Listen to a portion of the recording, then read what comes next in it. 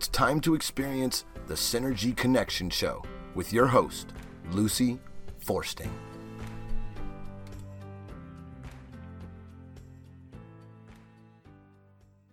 Well, welcome everyone to our very special recording today. And I'm with Doug Warner. And Doug and I have done several different podcasts. I think we've up to about 4. I think so. For the Synergy Connection show itself. But today we're going to be talking about something that I believe is near and dear to every one of us out there listening, and that is love. And it doesn't have to be Valentine's Day or Christmas or a birthday or anything else. It's just that, love is really, I believe, why we're here, why we are alive. We didn't get here in most circumstances unless there was some love expression, that was made between two individuals. And 9 months later, out you come. And your introduction into the world as we know it is hopefully full of love, a lot of cuddling and a lot of meeting of your needs as an infant. But we're going to call this show Developing Your Never-Ending Love Story. And my first question, and Doug and I have talked about this a little bit before we actually get started in our dialogue, but my question to those of you out there listening is, did you always feel that there was something missing, even though you loved your partner? And the reason I ask that is that as a trained professional therapist over 35 years, I would hear this over and over again. I would hear somebody say, male or female, I love my partner tremendously, but there's something missing, and I don't know what it is. And I guess my next question is, was communication between you and your loved one difficult? In this regard, it would be like sharing your feelings with somebody and not really even understanding what you want or what you need yourself. So you know that there's something missing, but you're not sure what it is. And as a result, it's very difficult to share that concept with the person that you still love. And the third thing is, does it feel like the task is simply too difficult to even tackle? And I had probably hundreds over the 35 years that I've been a therapist, where the person would say, you know what, it would just be easier to move on. I think I'm going to file for divorce. Or I think we're going to separate. And that is because, again, you don't know what it is you want. You can't express it. And to try to figure out how to get from where you are to where you want to go is just too painful and too difficult. So if you're listening to this program, I think that this is one that will help you understand what you can do so that you'll be able to have that never-ending love story, that is rightfully yours. It can be yours. And I believe this is a recipe for a lifetime, and it can be passed down from generation to generation, because if a child grows up in a home where they see love being expressed on a daily basis, then they take that with them into adulthood, and they know what they're looking for in their partner.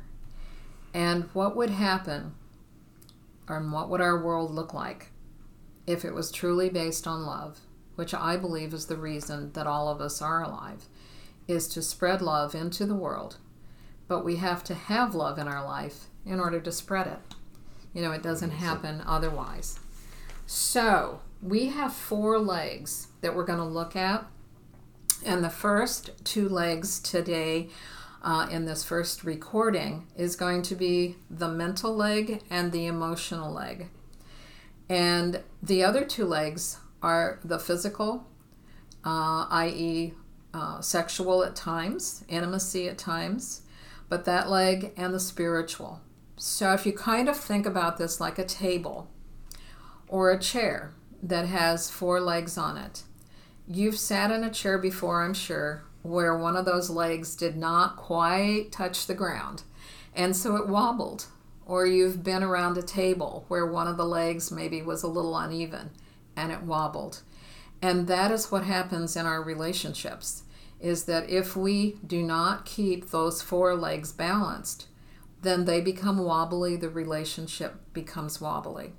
So Doug and I are going to talk about how to keep the legs balanced and the components that are in those legs so that you can better understand how to truly develop this beautiful, loving relationship, and one that can last for a lifetime. So Doug, thanks for joining me. Well, thanks for having me here. I think that we have such an amazing chemistry between us when we talk about, things that are important, for people to understand and know. And we can bounce things back and forth. And you're coming from a really good masculine base with sensitivity thrown in for good measure. And of course, my background allows me to kind of go both ways too. There are times when I've had to be very strong, and there are other times where I can be sensitive, and so it's a nice combo that we have. I think so, yeah. So as we look at that first leg, the mental leg, what do you think? What runs through your mind as far as keeping that one balanced? I think, there's a number of things here, but I think one of the things that we've talked about is this perception of equality. Mm-hmm. I mean, kind of starting, that's kind of foundational, I believe, in the mental leg, is that you don't go into the relationship thinking one person feeling they're dominant, if you want to say that. Mm-hmm. I'm better or I'm dominant, and this kind of thing. Equality it doesn't mean sameness. Right. Obviously, I mean, in whatever kind of relationship, this isn't just male-female, it could be any loving relationship. Mm-hmm. So the sense of equality to me is very important. I was fortunate enough when I was growing up, my parents, what you talked about, how we grow up, hopefully in a loving environment, and I was very fortunate that I did grow up. My parents were very loving to each other. So you saw that. My parents modeled that. As I've gotten older, and I'm a parent now, I've got two grown kids, and I'm a grandfather, so I was fortunate enough to have that good modeling when I was being raised. Mm-hmm. And I saw them physically, hug and just appropriate stuff, and it was like, okay. So I was able to bring that into as I found into my marriages and into for my children. And I've seen so many guys that I've run into that they did not have the modeling. And unfortunately, I have a number of younger folks. I say younger than me. I mean, I'm almost 65, but who are in their mid 30s and being raised with only one parent. Mm-hmm. And usually the mom. So they don't have that male figure. They're not having the male figure, or they don't have that continuity of a male figure. So there's a leg there I can see, mm-hmm. and it's wobbly on them, mm-hmm. because they haven't had the role modeling of just intimacy, male-female intimacy, for instance. Do they recognize that it's wobbly? Yeah. And sort of that sense of, I'm uncomfortable because I want more, but I'm not sure how to get more? Oh, absolutely. They recognize it, just like you asked the question. Mm-hmm. They recognize something's missing, and a lot of them, and I've talked to some women, most of the guys that come to me are guys. Right. And they're saying, hey, I'm 35, I'm 36 or whatever, and I'm going through girlfriends, and it's, on paper they look great, they're attractive, whatever it is. Right. They're intelligent, educated, whatever they're looking for. But I think they've missed a component. And do they not know what the component is? A lot of times they don't know what they're missing. I mean, they can say, oh, well, maybe, I was raised by my mom, or I grew up in a dysfunctional family. They can recognize that. But because they don't have the experience, I think, mm-hmm. they don't know what it's a feeling. It is a feeling. It's a feeling. And they don't know what to do with feelings. And feelings, right. And so they turn to some toxic masculine behavior sometimes. Like drinking. They also... sports. A lot of them get involved with sports because they think, well, maybe that's the answer. Yeah. Or they get on some of these dating... They watch these videos, and there's a lot of toxic stuff out about how to pick up women and all this other kind of stuff that's out. I realize there's a whole world out there of stuff. I haven't looked at them, but anyway. So the point is that equality. I think they have a hard time with understanding what equality means in a relationship. And I think for me, the word that comes to mind is humility. I think one component, I've learned this through my own experience, by not doing it correctly and then figuring it out and having to do it, is when it's time for it to be strong. You help, you do your thing. You're strong in a relationship or anywhere in life. But when you need help, being able to ask for it, to be able to let someone else help you, right? Because ultimately it's loving, because you're giving them an opportunity to be strong, right? Which is a gift. Yeah. And there's going to be this dance, I think, of equality, of net taking and net giving. I said there's in times in our lives, you're going to be taking more than you're giving. Right? For instance, when you're being raised, you're a kid. But then you get to another point in life where now you may have to be, then you're giving more than you're taking. As long as it gets balanced out. Well, here's a way also to look at some of that is understanding the compromise, understanding how to collaborate with one another, because I've seen relationships where there's deference. It's like if it has to do with the home or the kids, then the other partner, the male partner, kind of says, well, she has more expertise, or my wife has more expertise in that area and I'll let her make the decisions. And then if it had to do with the car or finances or maybe the house repairs or something like that, then the concept is, oh, well, then that's a masculine side. Right. And quite often, they work together. They do. It doesn't have to be you take care of this and you take care of this. It needs to be discussed as to what is the best way. Right. Exactly. Who's got the skill? So, and I think the other thing is to consistently, you asked me what components were in that mental, and I think is truly valuing what the other person has to offer and communicating that to them. How do you communicate it, do you think? Well, my wife and I, the way I do, I tell her. I really like the way you did that? Or I just thank her for, what she's doing. There's times that in our marriage, and I've been married 25 years at this time, I said, there's times that I've been making more money than she did, and then there were times, because I worked for myself, there was ebbs and flows in my income, and then she's making more money than what she does, and so we have this flow, and I'm not always the 100% breadwinner type of thing, so it's not that role. And when she's taken, she's doing that, or she's working harder, or whatever, I really value it, because I do value it. I feel it, and I don't feel less than. You don't feel less than. I don't feel less than. Okay. I think that's another thing, is being secure in yourself enough so you're not being threatened. Right. And if we go back to like the 40s, for instance, the 50s, the 60s, where it was the 2 martini lunches and the guys were, smoking the cigars and the cigarettes, and, the little wife was at home, Archie Bunker. That was such a perfect example with Edith waiting until Archie came home and making sure his dinner was on the table. Yeah. And how many of the 70-something, guys out there grew up with that image, or the gals, that maybe grew up with that. And we have this whole Me Too movement, right now, where all of a sudden women are saying, no, I have value. I'm not just a pretty face or a good figure.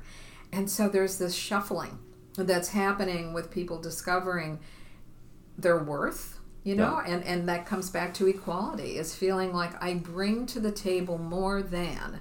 Yeah. And then you fill in the blanks. And it's not just money. Right. Although when we say value, there's so many things that people bring into the relationship that are of value, that we need to recognize those. And I think sometimes, like you said, how you were raised. I was born in the 50s, and so that whole Archie Bunker thing, that my parents weren't that, though. And it's kind of funny, because my parents weren't that. My dad, they were both artists, and so they were in touch with their soft sides too. Oh yeah, and I watched my dad, when he was in the Marine Corps in World War II, and went through all sorts of stuff, and he was somewhat physically, not because he was a big guy, but somehow he just had an aura that other men were a little intimidated by him for some reason.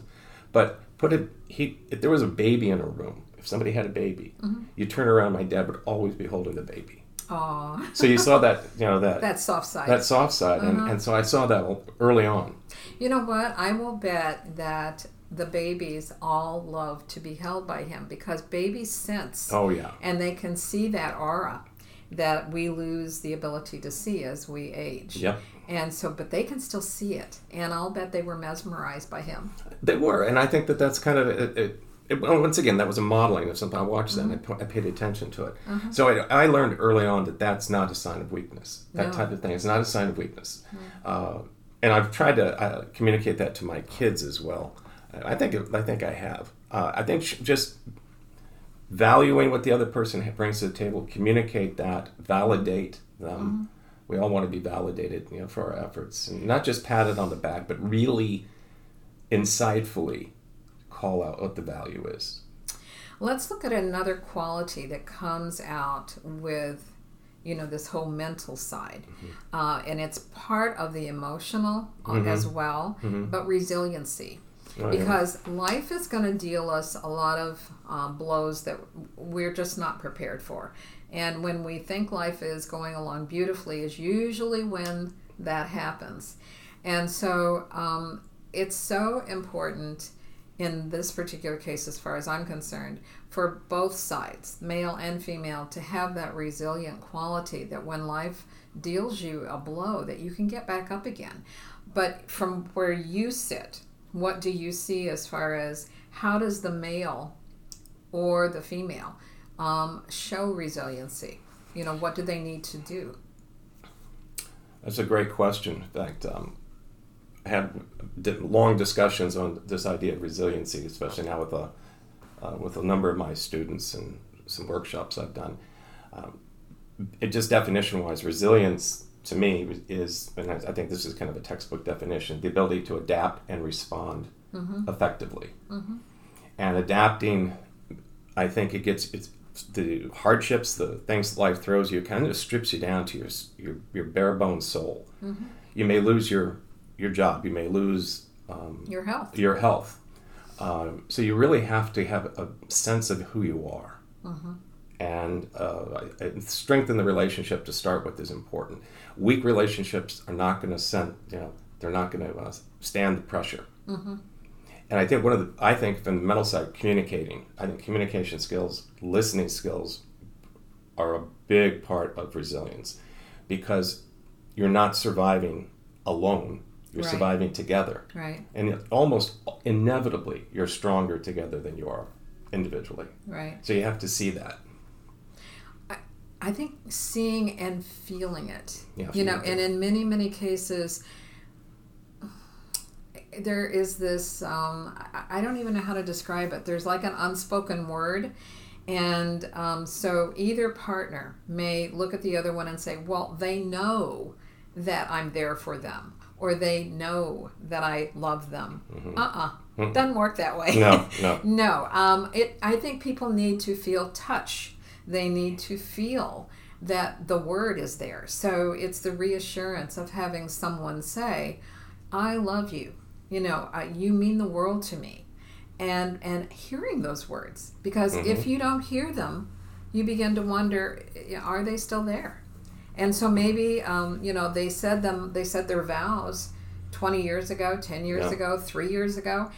And so the wife and or the husband kind of make this assumption, which is all about making an ass out of you and me. But, there's an assumption that they just know. Well, no, they don't. They don't. It's funny because I grew up Catholic, and we had the priest that married my parents said, I remember he was over at the house, and I remember my dad just broke out into laughter. I think both my mom and my dad did. And the priest said, and they were somehow the conversation was coming in this direction now. And the priest said, if I ever had gotten married, I feel that I only had to say I love you once. Oh wow! and then my wife should assume that unless something changed, that's the case. And both my parents sat there and the table just broke out in the laughter, and they said something to the effect that that's why you're a priest. That's why you're a priest. That's why you're a priest.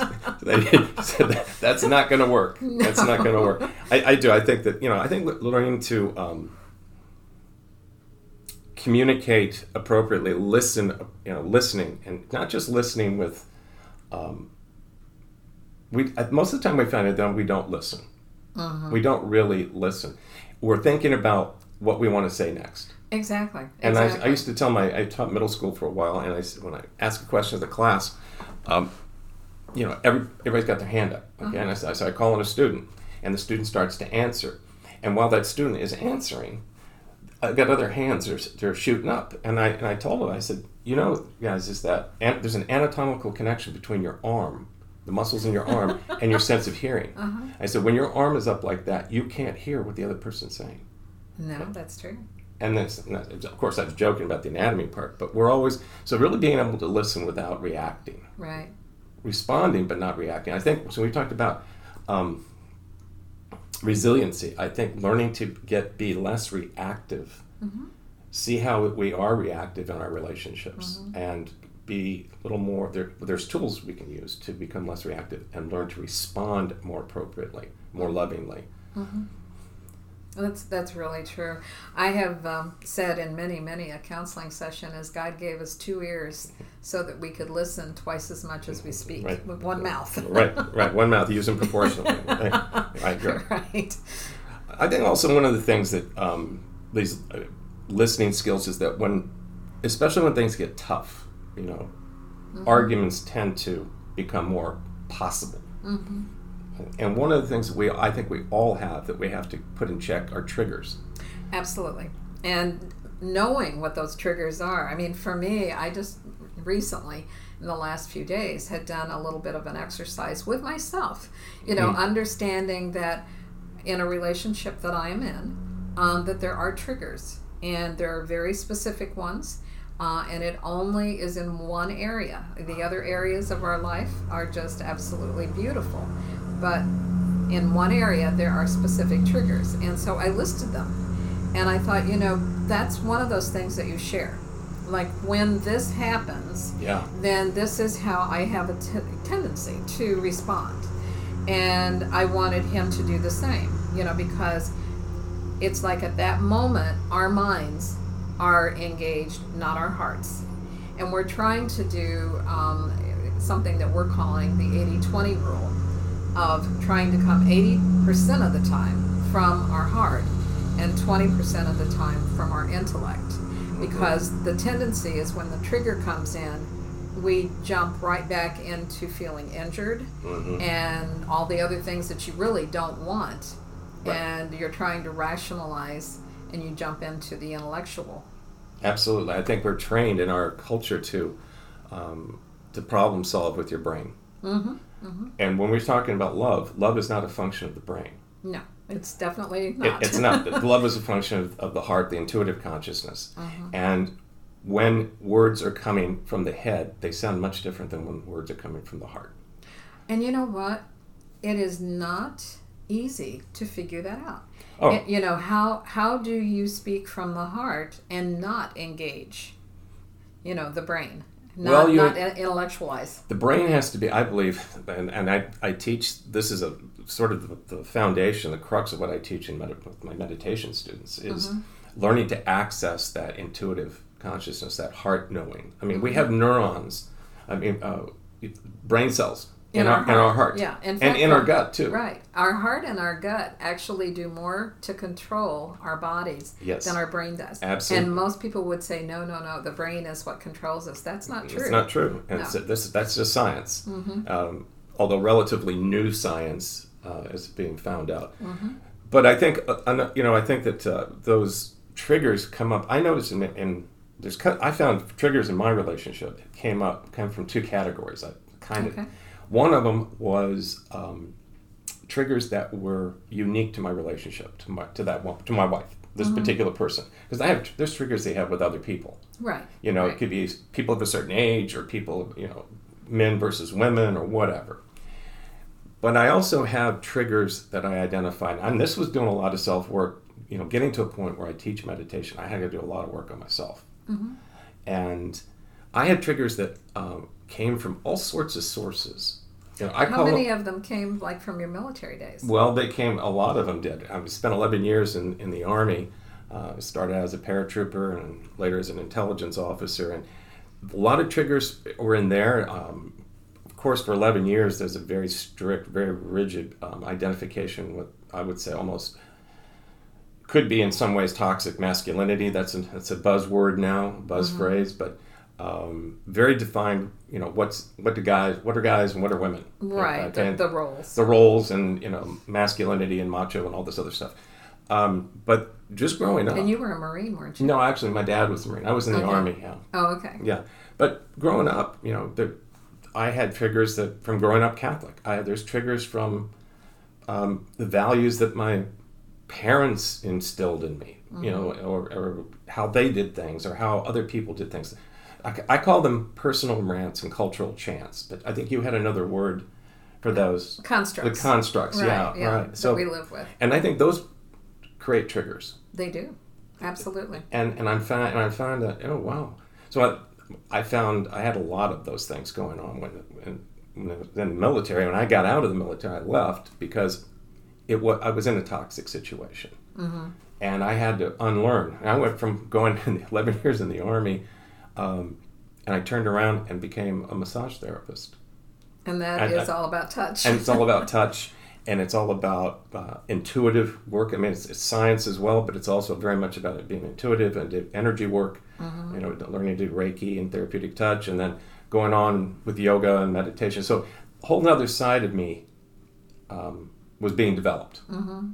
or waking up a little bit. And I knew I was self-regulating because I said, if I stay in the military, and nothing against the military, nothing against people who serve, God bless all of you. But I think a lot of your needing to leave also had to do with being in intelligence work. Well, towards the end, it was, and it was very toxic. It was, mm-hmm. It was nurturing all the wrong parts of me. Mm-hmm. It was, mm-hmm. If you're good at something, you don't want to be good at a lot of things. There's certain things you don't want to be good at, and I was becoming really good at some things that were not really healthy for me. Mm-hmm. With working with in a negative way with other people. Mm-hmm. So mm-hmm. leave it there. I needed healing, mm-hmm. and when we talk about touch, one of the first things we learn in learning body work is your need for touch, for human touch, is the same from cradle to grave. Right. And that's one of the problems 2020 had with everybody is the lack of touch. There's a lot of that. A very big problem. The interesting thing is that I may have fewer students coming to my classes, mm-hmm. but I've got more massage clients. Because they need touch. Yeah. It's interesting. They're willing to do that. I mean, we use all the protocols, of course, but I needed healing myself first, and part of my healing was learning how to work out of that intuitive consciousness. And I had to deconstruct a lot of garbage.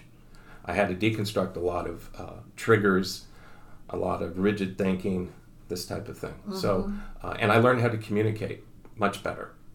And I'm thinking that with a lot of guys more than gals, that whole construct, if you will, that says big boys don't cry. Yep.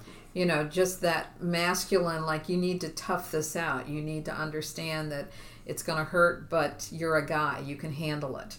Okay. And it's not the same message for girls. Right. And so as a boy becomes a man, he distances himself in many cases from the need for touch. It becomes sex and mm-hmm. sexuality, but it doesn't become intimacy. It doesn't become caress. It doesn't become those kind of touches. And men need it just as much as women. And maybe even more. And I say more, not because inherently men need it more than women or women need it more, but because women are allowed in our culture to touch mm-hmm. more freely. That's true. I remember one thing that in growing up, I never saw my dad hug another male other than me. Okay. I never saw him hug, and I never saw other men hug. And like in Italy, they kiss each other. And there's all sorts all around the world. Yeah, the people there. And I was in the Middle East, and there was a an Egyptian captain I was liaisoning with, and we started to walk down the walkway, and he goes and holds my hand, and my troops were with me, and I'm like, oh man, but you look around, and that was and he was a burly paratrooper captain and all this kind of stuff. Right. It wasn't sexual. There was nothing about that. It was just what they do. Yeah, exactly. And it's kind of like a friendship gesture. It's very much a friendship gesture. Yeah. One of the first things I learned coming out of the military and healing myself is I became a hugger. Mm-hmm. And it was amazing. That cradle to grave need for non-sexual touch. Right. Sexual touch is great, but that's not what we're talking about. And the thing is that when people are little cute babies, mm-hmm. they're usually not short of getting touch. Right. And as they, if they're fortunate enough to grow up to be attractive young men and women, mm-hmm. they're going to get touch. But you start to get older, and I worked with hospice for 6 years as a volunteer. Mm-hmm. Working with people they're sick. They're elderly. They don't look as good as they used to, mm-hmm. From some standards. Mm-hmm. They need a touch just as much as that baby did. Right, and it can't just be holding their hand. No. I know there's a lot of people that talk about somebody who's dying, and they will crawl into the hospital bed with them and hold them. Yeah. Because, it's terribly, I don't think it's painful at that point, as much as it is frightening. And just that reassurance that it is going to be okay, and life doesn't just begin and end with birth and death, but there's a transition. There's a time when you move on, and you're not visible anymore. But It doesn't mean that you're not alone. Here. And you're alone. And we come into our life alone, and we're going to go out alone. That's right.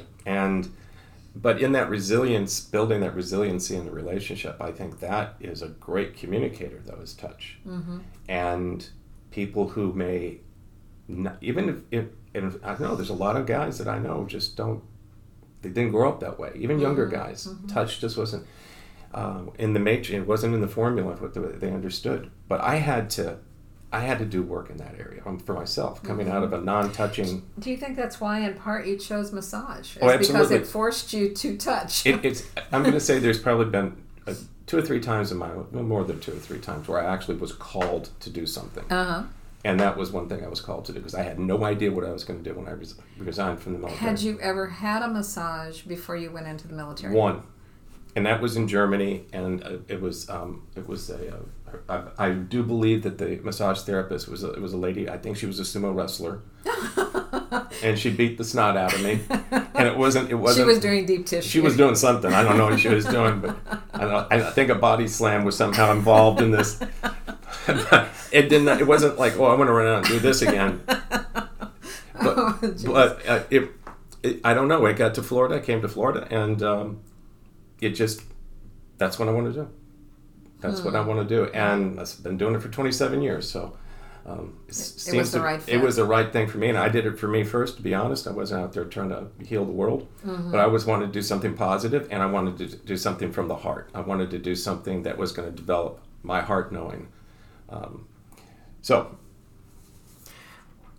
I want us to move into the emotional leg mm-hmm. for a minute, because one of the things that is truly important for people listening to this program is to understand that you can't have just one leg operational.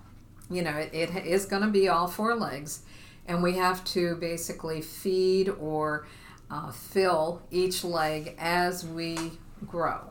So if you figure that you're beginning to fill it, as an infant with little things, and then as you get into toddlerhood and into, school age and middle school, high school, maybe college, but certainly as we age, you never stop filling the legs, because we continue to grow ideally. So we're going to jump over into the emotional leg, because mm-hmm. that is a huge area that we either fill or we run away from, just depending upon what's going on and what has gone on in our life from birth forward. So if we're looking at that, then valuing who we are as individuals is where I'd like for us to begin, because, that has been part of the mental, the resilient. Am I a resilient person? Am I smart? Who am I? Those kind of things that we did intellectually. Now we're going to go over into that emotional leg. We're going to take some of that knowledge and put it in there, but we begin to react ideally from our heart and not so much from our intellect at this point. And we're looking at, do we value us personally? Or are we constantly looking for validation outside of us? And if we don't get it, then we're less than. Or have we learned to say, you know what? Even though, my friends, my teachers, my parents, my siblings, my family members don't value who I am, I value who I am. So what do you think about that? I think that's exactly what in order to find value in yourself, I think you need to, where do I go to find that? Where am I? And how do you find it? Again, my personal journey and what I try to do is help folks, again, knowingly, being aware that they're accessing that heart knowing. What does it look like? Yeah. What does it feel like when you've done that? When you're being informed at another level, another way of knowing, and once you've done that, you start to realize it's like there's a whole nother part of me that's smarter than this brain, because my brain is only processing what the senses are taking in, and there's another part of me that is smart.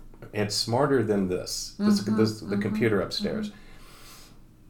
You also, I think, at that point you realize intrinsically that you are of value. And you are unique, but at that particular level is the level that you connect with other people. You really connect with others. Is it that energetic, that heart level?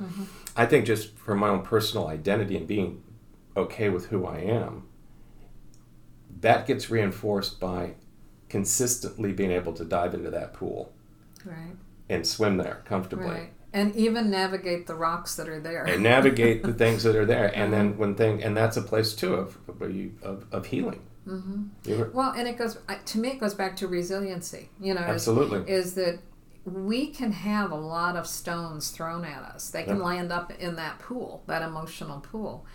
But if we can navigate around them and say, well, that's that person's opinion. Yep. Or, this job is not the right job for me because of, and you can list the reasons. But this job over here is going to value what I bring to the table.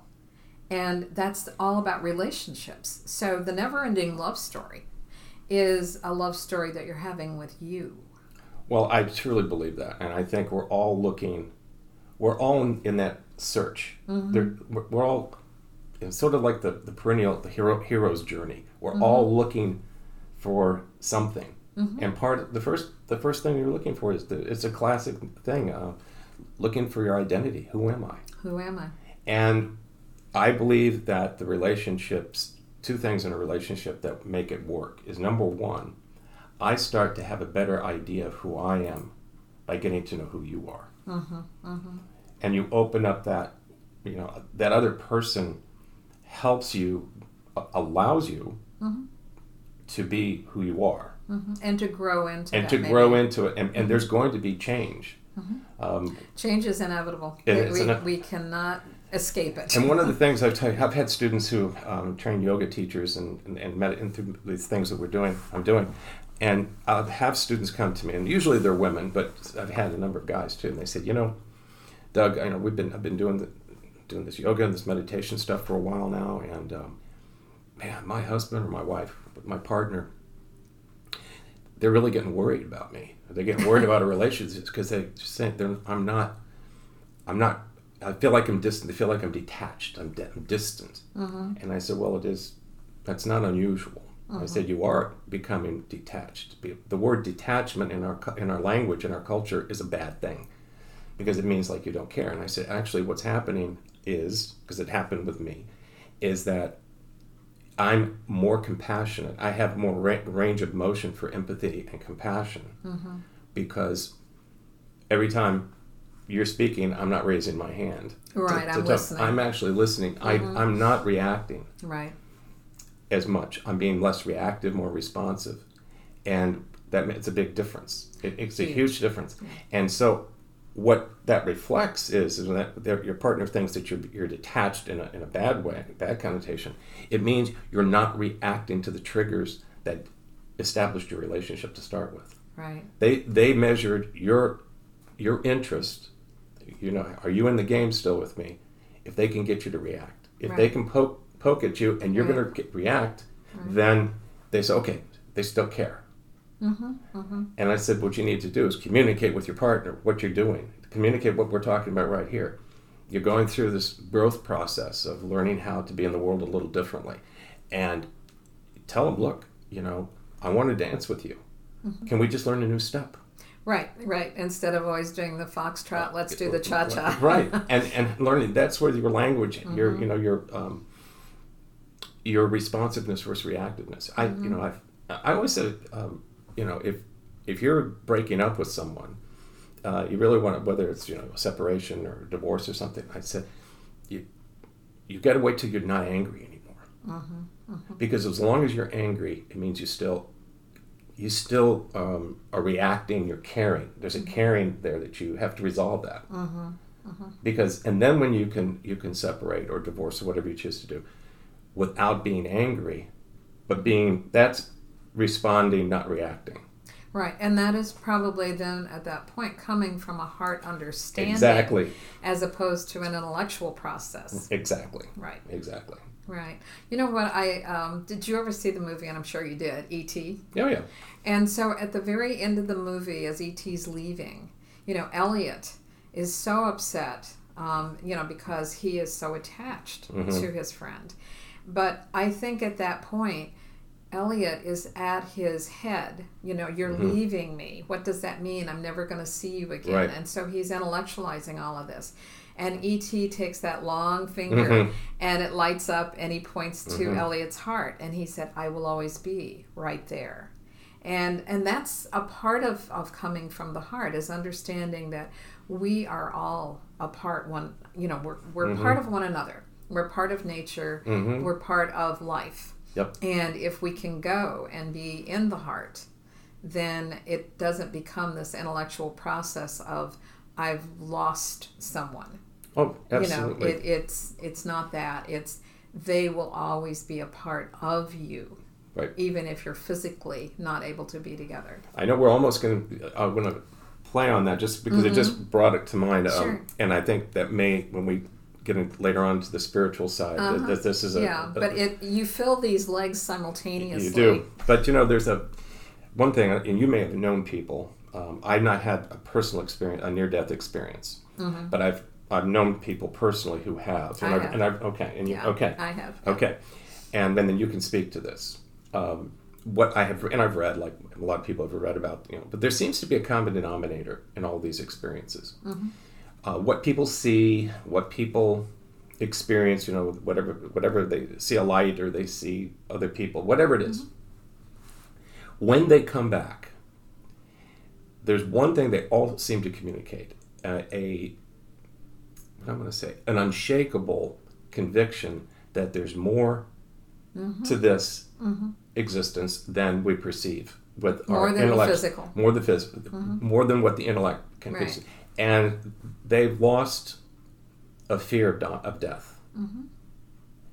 And I say that so that's a near-death experience with that conviction is there's more. I don't look forward to dying, but I know in my mm-hmm. heart, because that's where I experience this mm-hmm. in that intuitive consciousness realm, that it's okay.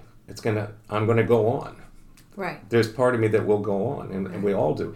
And in these practices that I try to work with and things that we've been talking about, there's a way to have that same conviction by when we connect at that heart level, we know intrinsically that there's part of me that's not going to die. Right. And I call that a near-life experience. Oh, that's a nice way to look at it, too, because I think what happens for the majority of people is they hope that there is something sure. beyond death, but we don't see it. And so if we can't see it, we can't intellectualize it and understand it. And we have plants that die. We have pets that die. We have people that we love that die, and we visit a cemetery maybe. We think of them, we remember them, but they're not here. They're not physically in our space where we can see them. Well, and then go just to bring it back to the original topic, is that when we really connect at a heart level with another person, it's that near-life experience where you now have a conviction that there's something here.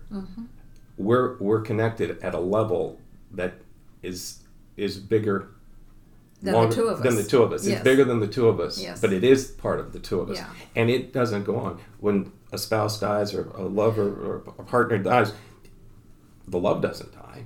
No. And the thing is that helping somebody understand that you can't see energy. You can feel it.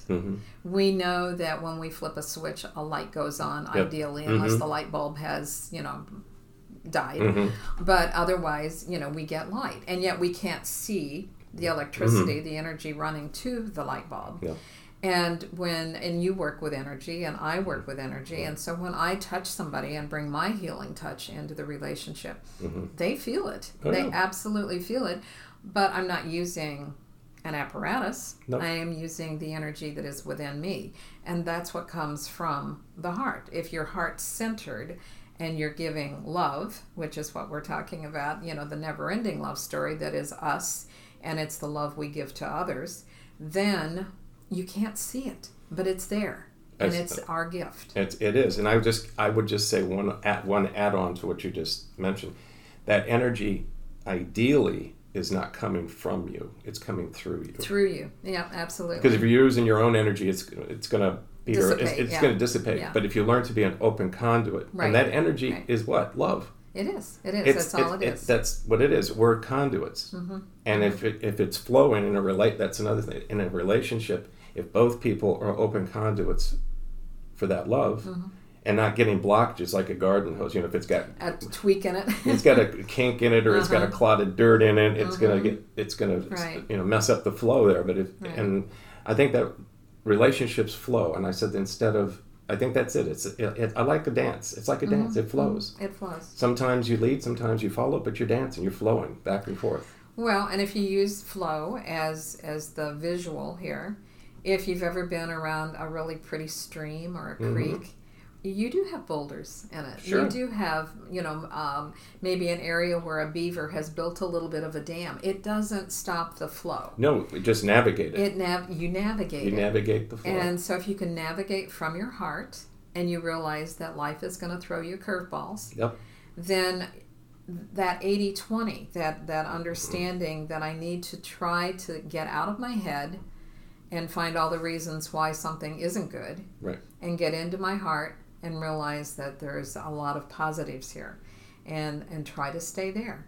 And so then when you're dealing with a child who's having difficulties, a parent who's having difficulties, a relationship like spouses where there's difficulties, you're not willing to throw the towel in. You're trying to look at, how do I get to my heart to see this? And how do I keep my table balanced? Have I put in the work that I needed to emotionally, which is where we're on that leg?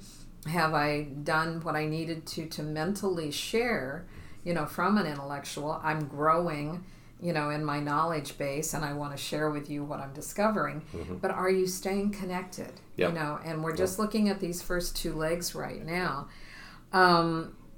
I want to touch base too on belonging for just a minute. Okay. And what is your sense of belongingness? And I don't even know that is a word, but I think we have this belief that not necessarily that we belong to one another, but that we belong to life, maybe, is a good way of saying that.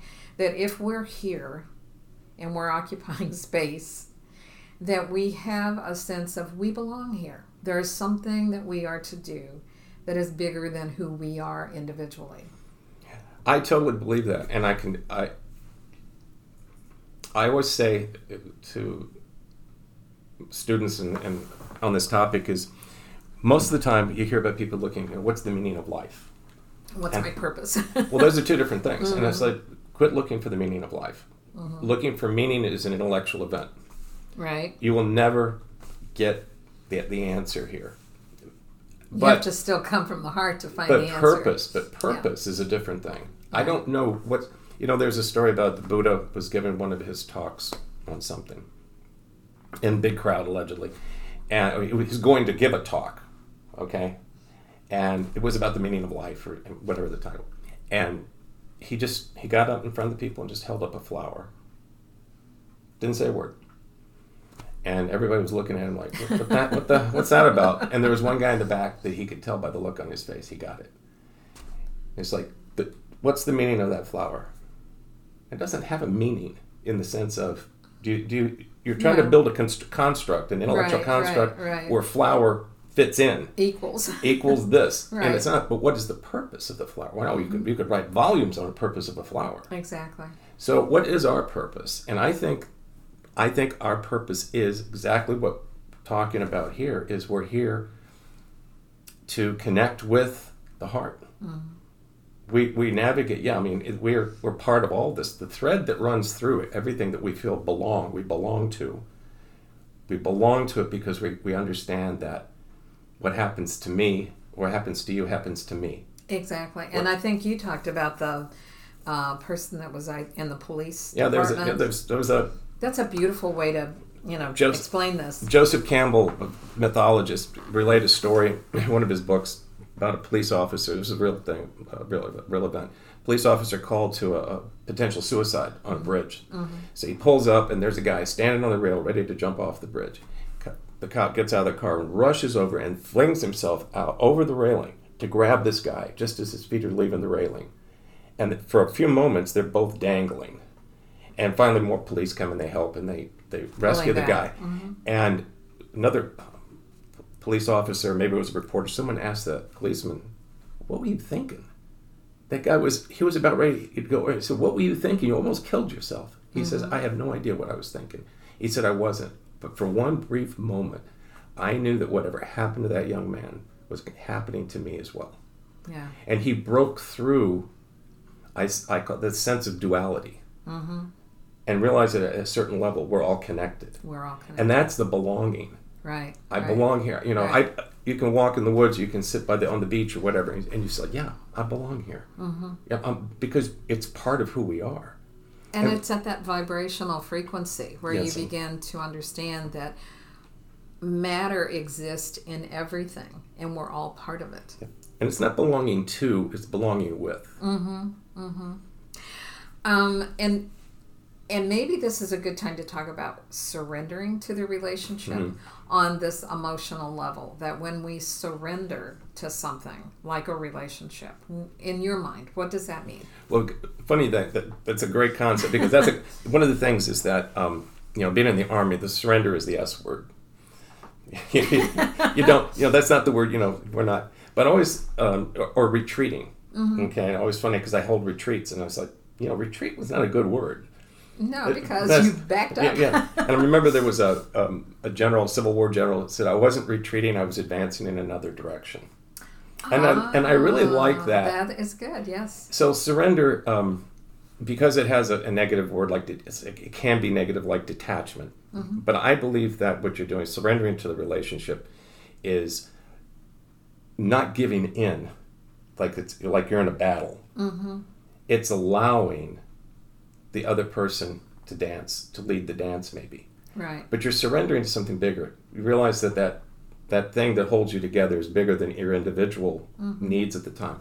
And does compromise kind of work in Absolutely. here? Because, it's all a compromise. Yeah, I was going to say, there are going to be moments when, the bigger picture is maybe what the other person needs or wants. Yep. And so, you give, but knowing that you will also be receiving at some point down the road. And so it is that dance. It's a dance. It's giving in, not giving up.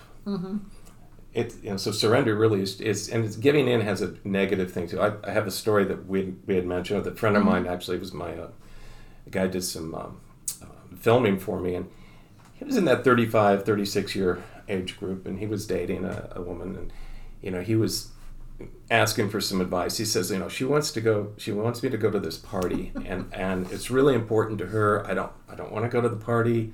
He's going through this whole thing. Sounded, kind of self-centered a little bit there, He was 35. He was 35, right? And so, he said, I don't want to go to the party. And I said, well, maybe why don't you give it a shot? Oh, I don't like those people, and the whole. And I finally said, well, if it's important, why don't you just try it? And he said, okay, I'm going to go, but I'm going to bring my phone. I'm just going to sit in the corner with my earphones. I'm going to just watch the game, listen to the game. I said, okay, try it. So he felt I didn't want her to win. Right. So it was a win-lose. Well, it was also part of that male. She's telling me what to do. She's not going to control me. She's not, all these kinds of things. Right, talk about rants and chants. Right. I'm a man. I can do what I want. You're not. I'm not going to be dragged around by a woman. Mm-hmm. So anyway, he went to the party. So I talked to him a few days later, and I said, well, how'd that thing go? How'd that party go? He says, well, I got to tell you the truth. He said, I got there. I didn't even bring my phone in to the house. And he said, I ended up having more fun at the party than she did. Yeah. And so he gave himself permission to experience. It gave himself permission, and it gave... So that giving in seemed like a loss. Mm-hmm. But it's gain and loss. Mm-hmm. I think I lost something, but I actually gained something. And look what he gained in terms of their relationship. Absolutely. Even if they didn't stay together for the rest of their lives, at that moment, she saw him in a different place than if he'd gone in with the phone and the earbuds. Absolutely. And he also, I think, just got a couple notches up on his emotional intelligence. Yes, he did. I think it's, many of us are not, we need emotional sobriety.